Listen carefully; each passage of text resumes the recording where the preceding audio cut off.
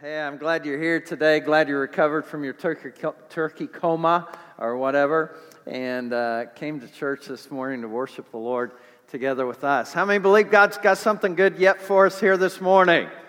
You believe that?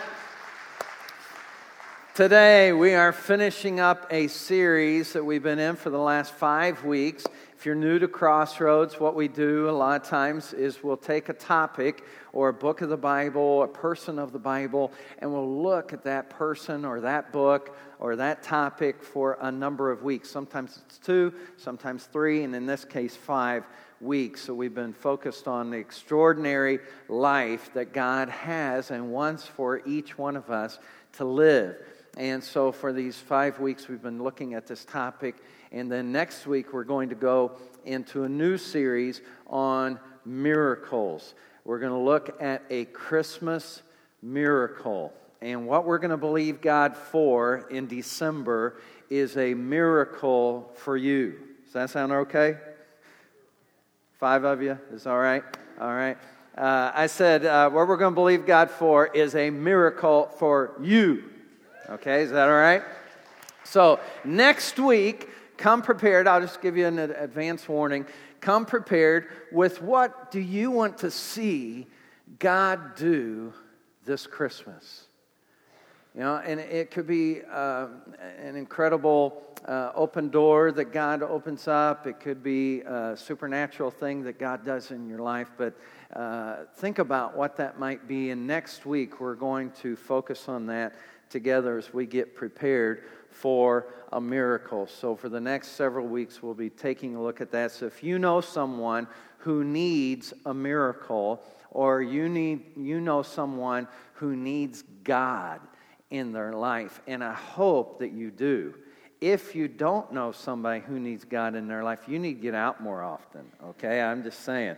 You need to get out more often and allow your eyes to be open, because there are a lot of people here in America that need God. How many believe that?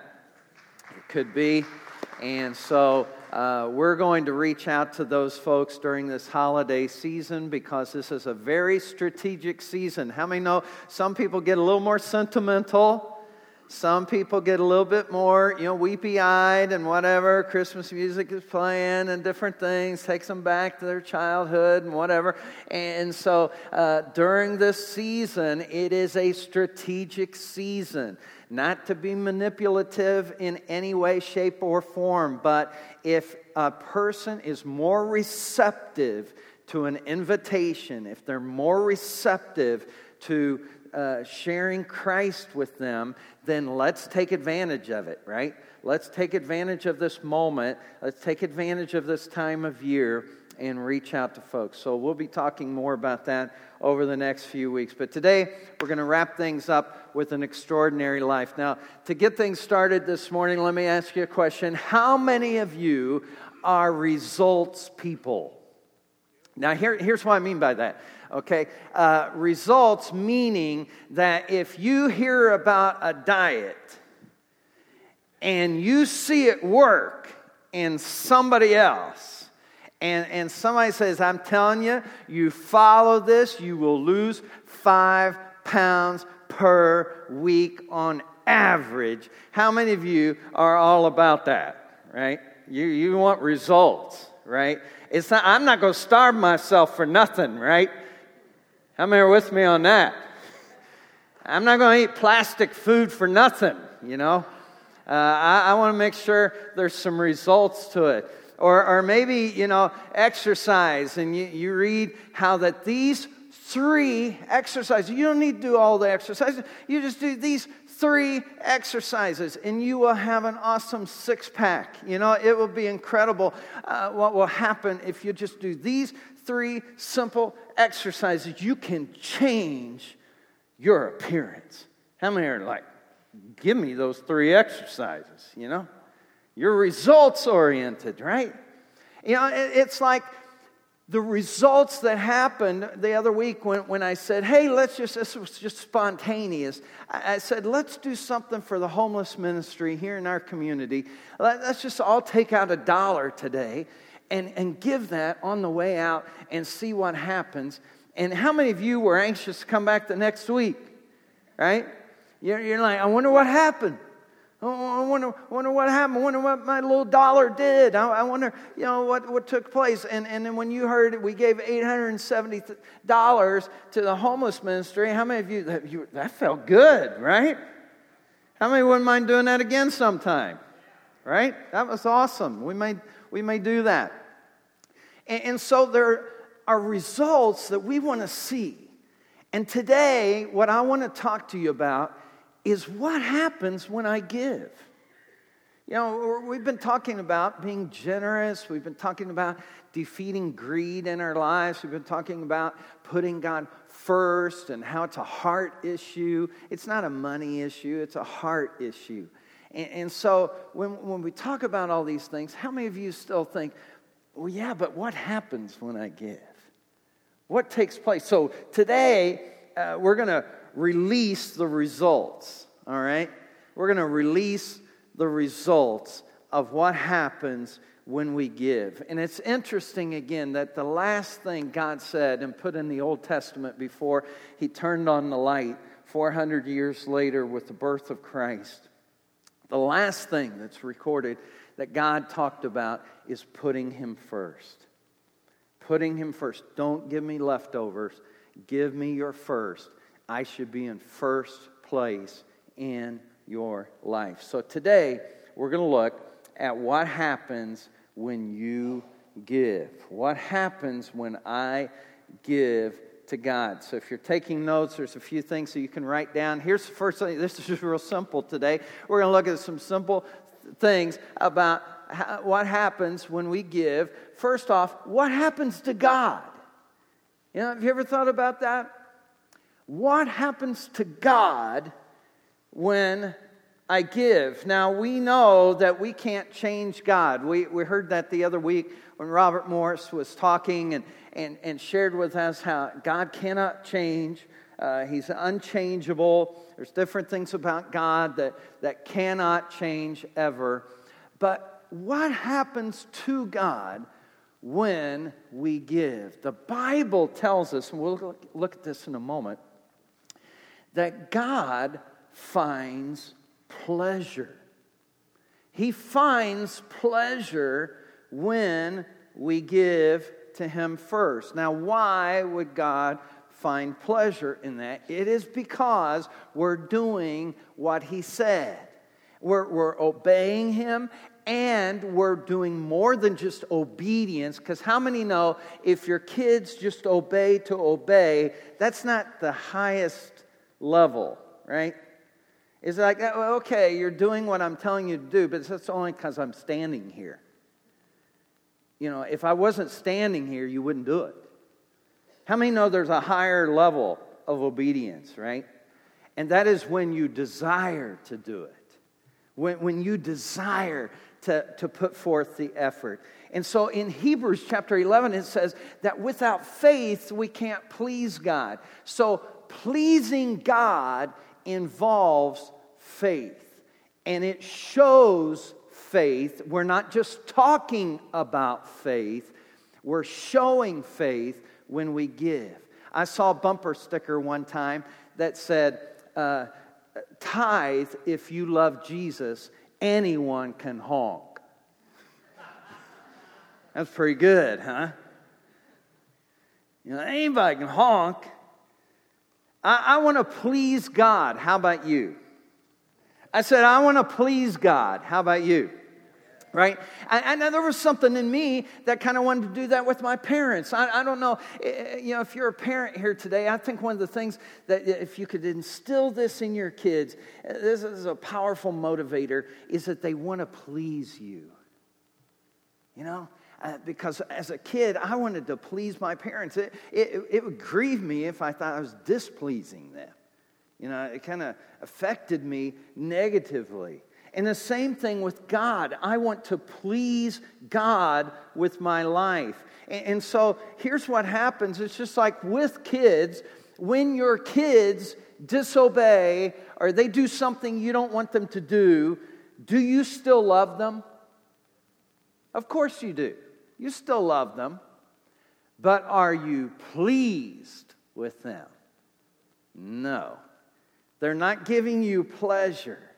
And see, our God, our Heavenly Father, is the same way. He loves us regardless. If you are here today and you have blasphemed God in your mind, you have walked away from Him, you've done all kinds of things, and you think, oh, there's no way a God in heaven would accept me or whatever, you are so wrong, because God will accept you no matter who you are. He loves you. He will never, never, never stop loving you. But you can displease Him.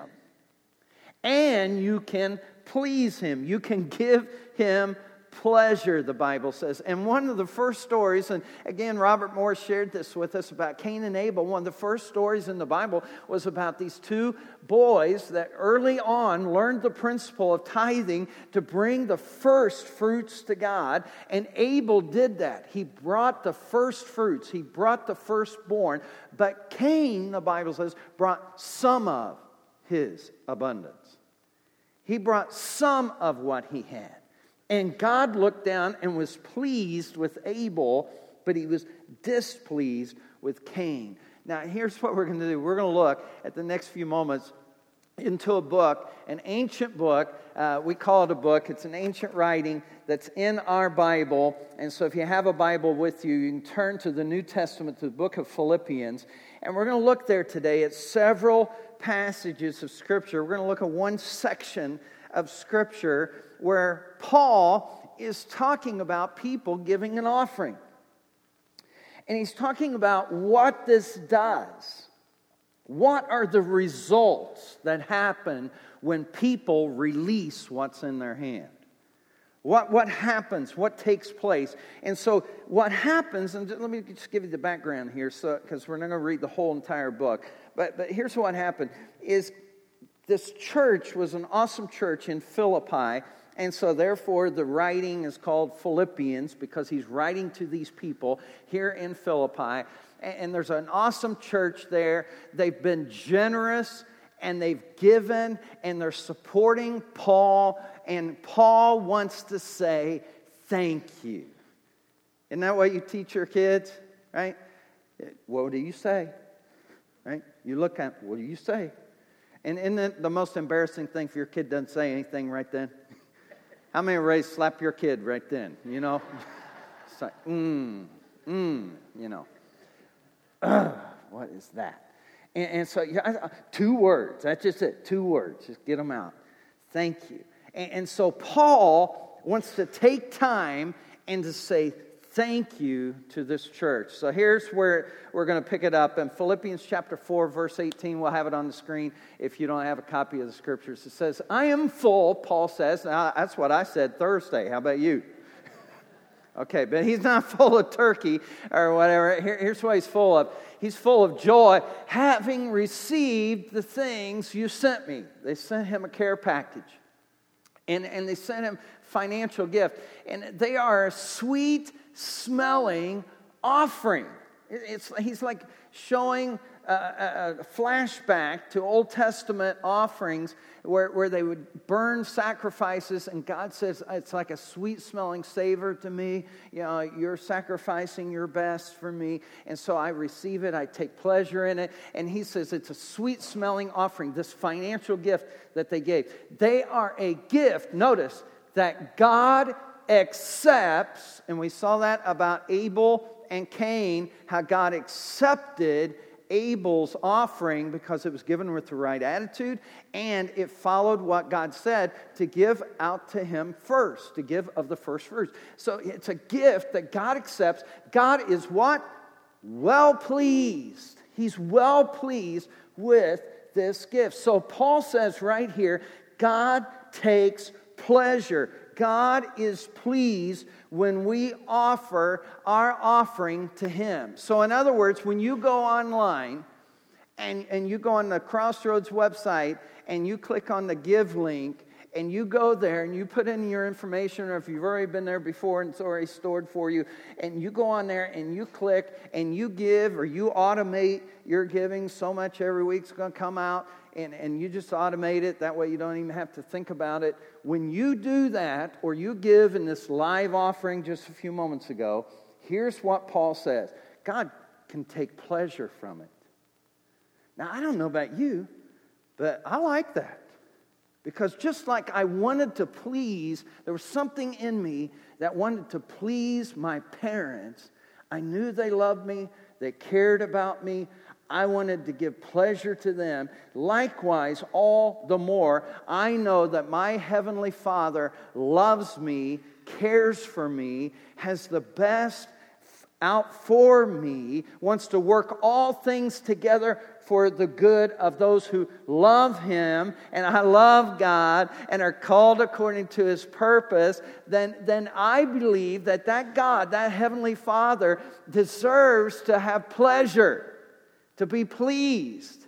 And so the thought of me writing a check, the thought of me going online, the thought of me giving into His kingdom to help what He has set up this world to do and to be, and that is to know Him personally. And when I further that effort here on the earth to think that He takes pleasure from that pleases me. How about you? I mean, that gives pleasure to me as well, but it's just awesome. It's incredible because I can't make God richer. He owns the universe, right?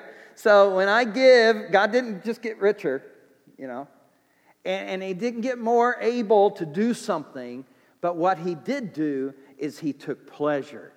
He was pleased. And so we have the ability when we give to give pleasure to God. Now that's what happens to God. Now here, let's look at what happens to me. What happens to me when I give? And we've looked at this since the very first week. My heart is changed. My heart's impacted.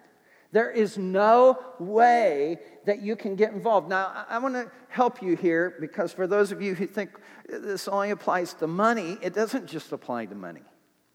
Okay, if you'll volunteer here at Crossroads, if you'll get involved in telling kids about Jesus and serving in the kids' ministry and helping them to know that God has a plan for their life, that God loves them, cares for them, or you come back on Sunday nights and you volunteer in the student ministry and you help teenagers to connect with a God who loves them and cares for them, or maybe you serve in divorce care on Monday nights, or Financial Peace University, or you volunteer somewhere in the church, you greet people, you stand out in the parking lot on cold mornings and wave at people when they're coming into church. It makes no difference how cold it gets, how hot it gets, how whatever it gets. Come on, somebody, help me here today. It makes no difference. You show up, right?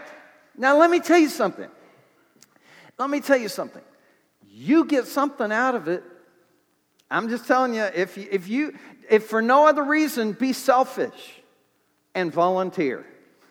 Okay? Because it looks like you're being selfless to volunteer. But I got news for you. There's a selfish benefit when you volunteer.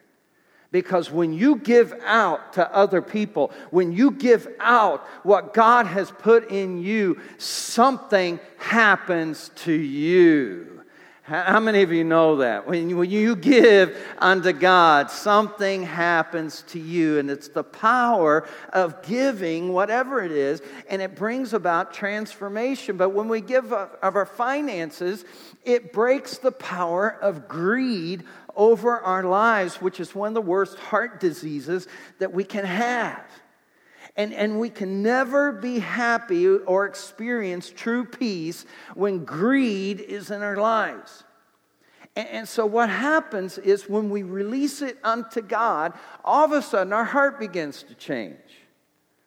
All of a sudden our heart gets a little bit bigger. Right? Anybody see the Grinch? Right?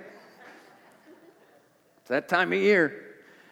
And our heart gets a little bit bigger as we give And as we reach out and we release what's in our hands, and God takes away that greed and He exchanges it for contentment in our lives. And Paul learned how this exchange works. And here's what he says about it in Philippians. Let's look back at Philippians chapter 4. Here's what it says. I have learned. You see, you can learn how to be content.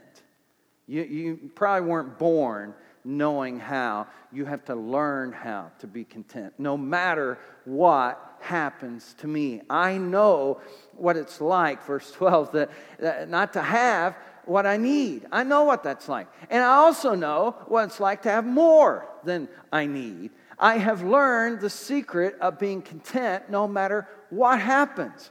I am content whether I'm well-fed or hungry. I'm content whether I have more than enough or not enough. I can do everything. How do you do this, Paul?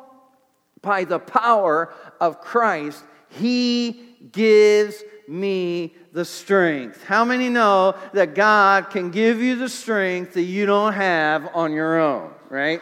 He can give you the power that you don't have on your own. And when you come to a point where you realize it all belongs to God, let me tell you something, that's freeing. That's freeing.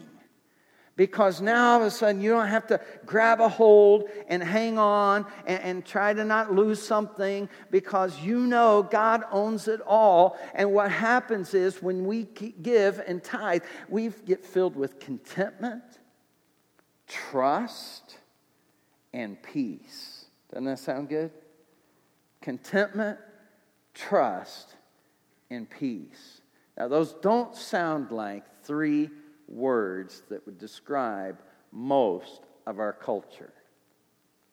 Contentment and trust and peace. But it's exactly what happens when we give. When we give, we're releasing to God and we're saying, God, I believe you're going to take care of me. I believe that you're going to take care of me. I believe that 90% with your blessing is greater than 100% without it. I believe you have my best interest in mind. I believe that you desire to give good gifts to your children. David said, I've been young, I'm now old, but I've never seen the righteous forsaken or the seed go begging for bread. God, I believe that you will take care of me. If I'll seek first the kingdom of God, Matthew 6:33, and His righteousness, all these things will be added unto me. I believe that. And so what happens is my faith gets activated and I am changed. I'm changed. We can't change God. We can please God, but we can be changed when we give. Now here's the third thing that happens. What happens through us? What happens through us when we give? When we give, spiritual power is released. Malachi, God said it this way, I'll rebuke the devourer for your sake. I'll rebuke him. And I will open the floodgates or the windows of heaven and pour out a blessing you won't even have room enough to receive. Now, why would God say it's going to be so much you can't receive it all? Because you're not supposed to receive it all. Hello? Does that make sense? You're not supposed to receive it all. You're supposed to give it away. You're supposed to be so blessed that you bless other people, and other people say, oh man, you are such a blessing. It's incredible. I mean, you just bless me and all. You're such a blessing. And then you can say, well, it's not me, it's God. It's God working through my life. That's the reason why I'm able to bless. That's the reason why I'm able to sponsor a kid down in the Dominican Republic. That's the reason why I'm able to give to you. That's the reason why I'm able to give to this effort or that effort or this thing or this Christmas outreach or whatever it is. It's because of the overflow of God's blessing. The effects of God's blessing on our lives are powerful, tangible, noticeable, and measurable. God goes to work through us. Here's what Paul says about it at Philippians 4:17. Let's pull it up. It says, "Not that I seek the gift, but I seek the fruit." What kind of fruit? Fruit that abounds to your account. See, Paul says, when you people give, it's not about giving to me. See, that's the thing about giving to a church or a religious organization or some non-for-profit or whatever it is you give to. It's not so much about them. It's about you, too. Because God's flowing through you. They're supernatural. I seek the fruit that abounds to your account. Indeed, I have all and abound. I am full, having received the things sent from you. A sweet smelling aroma, acceptable sacrifice, well-pleasing to God. And my God shall supply all your need according to his riches and glory by Christ Jesus. Again, Paul says and reminds them, when you give, you can't outgive God.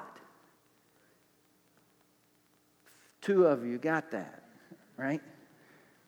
I said, when you give, understand, you can't outgive God. And if you think you can, I dare you to try it. I dare you to try it. There is no way you can outgive God. No way you can outgive God. I mean, there's no way. You may try, but you cannot outgive God. He provides everything for our lives. God is powerful, and he is powerfully at work through us. Let me just share a story with you. And I was reading this recently about America's first billionaire. You ever read about America's first billionaire? How many know who America's first billionaire was? Anybody know? Nope. J.D. Rockefeller, all right?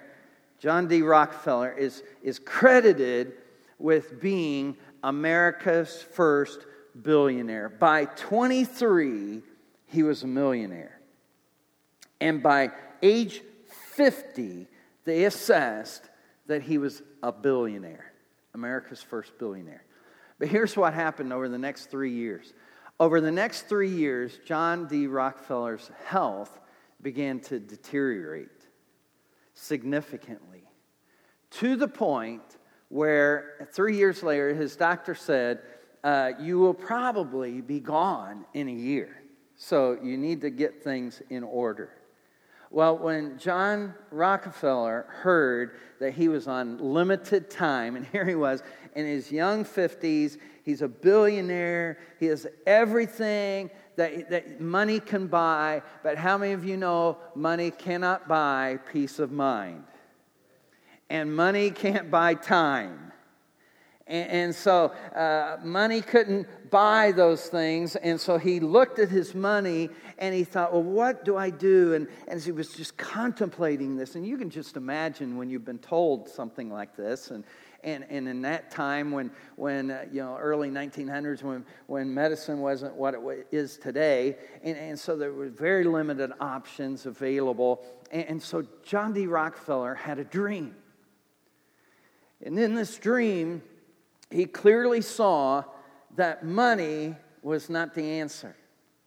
He saw that money, could not get him into the next world. And so as he was waking up and thinking about this, he thought, well, I've got to do something with my money because it's true. I can't take it into the next world. I'm not going to take any of this with me. And yeah, I'm a billionaire, but what good's that going to do me when I'm dead? And so he realized, I've got a choice. And so he called his attorney and his accountant into the room, and he talked to them and says, I want to start something that will fund other things bigger than myself. And so he set up this foundation to help hospitals and to do medical research and to do mission work.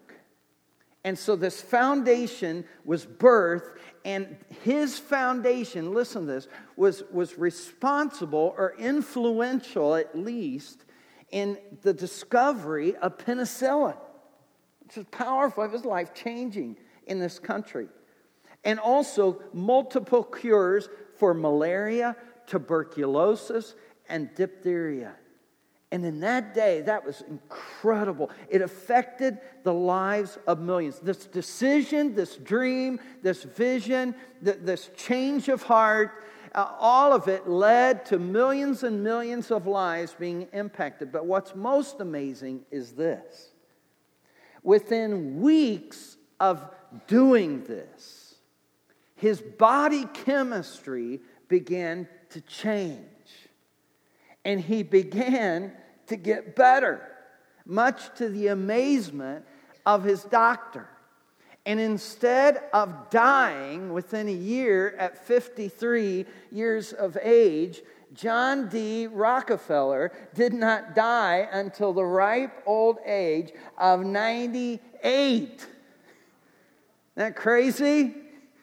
And I believe it's because he learned the power of giving.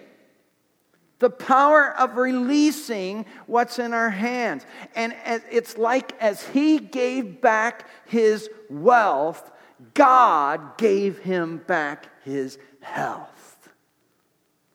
God began to work in his life and turn things around. Now, I don't believe that just works for billionaires.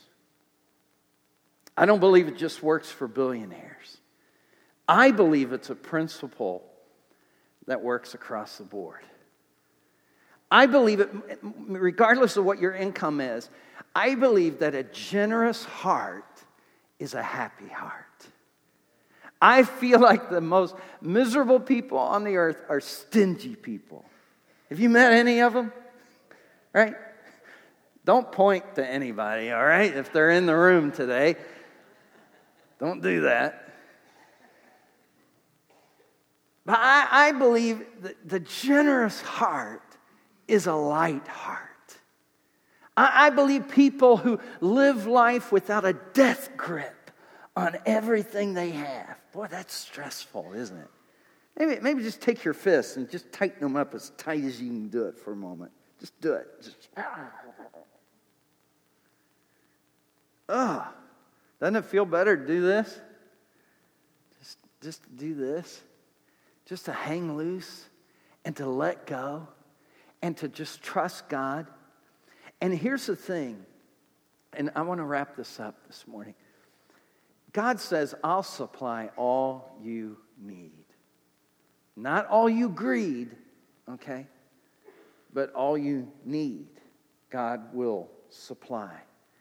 And God wants something. If it sounds like, it sounds like God's wanting something from me. No, God doesn't need anything from you. If you give him something today, you have not added to his value. Okay? He is invaluable regardless. And he owns it all anyway, and you're not taking anything with you when you leave this world. He owns it all. He's the owner of the universe. And so what you do is you engage with God when you give. Because God wants something for you. And it's bigger than your pocketbook. It's bigger than your wallet. It's bigger than your bank account. God wants something that transcends all of that. God wants something for your whole being. And I believe your whole life is impacted when you return to God. And so today, as we wrap this up, I want you to just think about giving pleasure to God. What's that look like for me? How can I give God pleasure this week? And how can I be changed? How do I need to be changed? Is there greed in my life? Is there selfishness in my life? Are there some things? Is my heart small? Does it need to grow? And then what can God do through me if I would release? A few weeks ago, we saw what just $1 from each of us could do in impacting people here in our own community. What would happen if all of us did that. Let's pray. Father, help us today to get a hold of this, that we can bless you, we can bless us, and we can bless your kingdom when we live life with an open hand. And so, God, today it's just really simple, but yet for many of us it's hard because, and God, I know that many people didn't have the advantage that I did to grow up hearing about this.